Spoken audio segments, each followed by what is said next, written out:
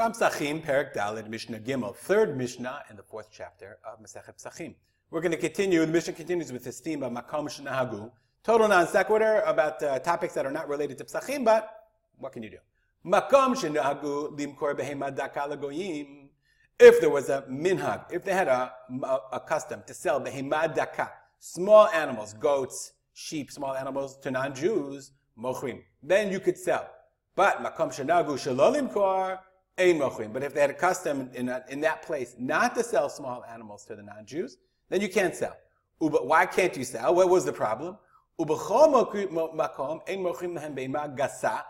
Every place in Israel, you're not allowed to sell behema gasa, large animals, oxen, big cows, I guess, agalim, calves, usiyachim, siyachim are small donkeys, shleimim, whether they're whole, shvurin are broken, they're injured. What's the problem with behema gasa? Let's look back to behema gasa. Ein mochrim behema gasa.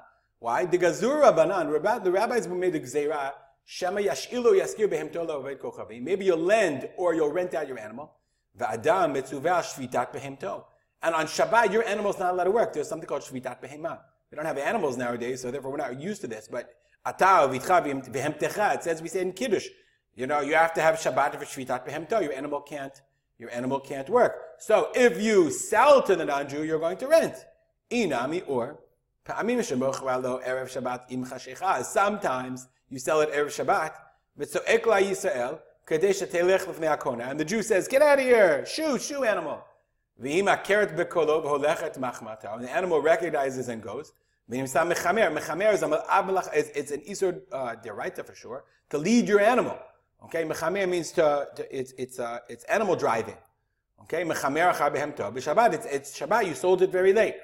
Now, I will just say as an aside, it seems to me like you see very often rabbinic legislation, in order to keep an economic stranglehold of Jews against the non-Jews in Eretz Yisrael. So it's like, I'm almost positive, I don't remember, but you can email me if you think I'm wrong, I'm almost positive this halacha was in Eretz Yisrael specifically. And so these reasons, I don't know, they seem pretty weak, because maybe you'll lend your animal, maybe you'll, but they made it a blanket gzeira. You cannot sell large animals to non-Jews. And large animals, like, you can't sell tractors to non-Jews. If a Jew doesn't sell tractors to non-Jews, A, it changes the market of the animals, but B, it makes it much harder. So it's very interesting. The Bartanura notes, well, first of all, the idea of, then the makom shenogu limkor, there was a developed I would say, or a sub-minhag, that a minhag, not even to sell any animals to the non-Jews, not goats, not sheep. That's like a total stranglehold. If you can't buy animals, then it's very hard to run your family farm, have milk, have wool, anything like that. Okay, so that minhag even became extended. Okay, and so it's a very fascinating look at it. Sometimes you see hints in the Mishnah of this idea of selling to non-Jews and why you wouldn't sell. This has nothing to do with avodah zarah. And the reason that the Gemara gives of Shabbat, okay, it's fine, but is that enough? How often, like on Erev Shabbat, you would say to him, like, what, you're right before Shabbat, you sell it right then? Seems really interesting. I'll just say it that way. Rabbi Yehuda matir, not even agalim, siachim, small calves, shleimim ushvurim, whether they're whole or not whole. Rabbi Yehuda matir b'shvura. Rabbi Yehuda permits shvura, an animal's broken down, so it's not going to do work, right? So therefore, it's not going to do work. That's not a problem. Ben b'teira matir b'sus. Ben b'teira permits a horse. Why? Because it's not used for work. It's used for riding. And the chayin nosei at atzmo, it carries itself. It's very weird. So what chayin nosei at atzmo? So it's not doing malacha, so like it's only carrying a person, I understand.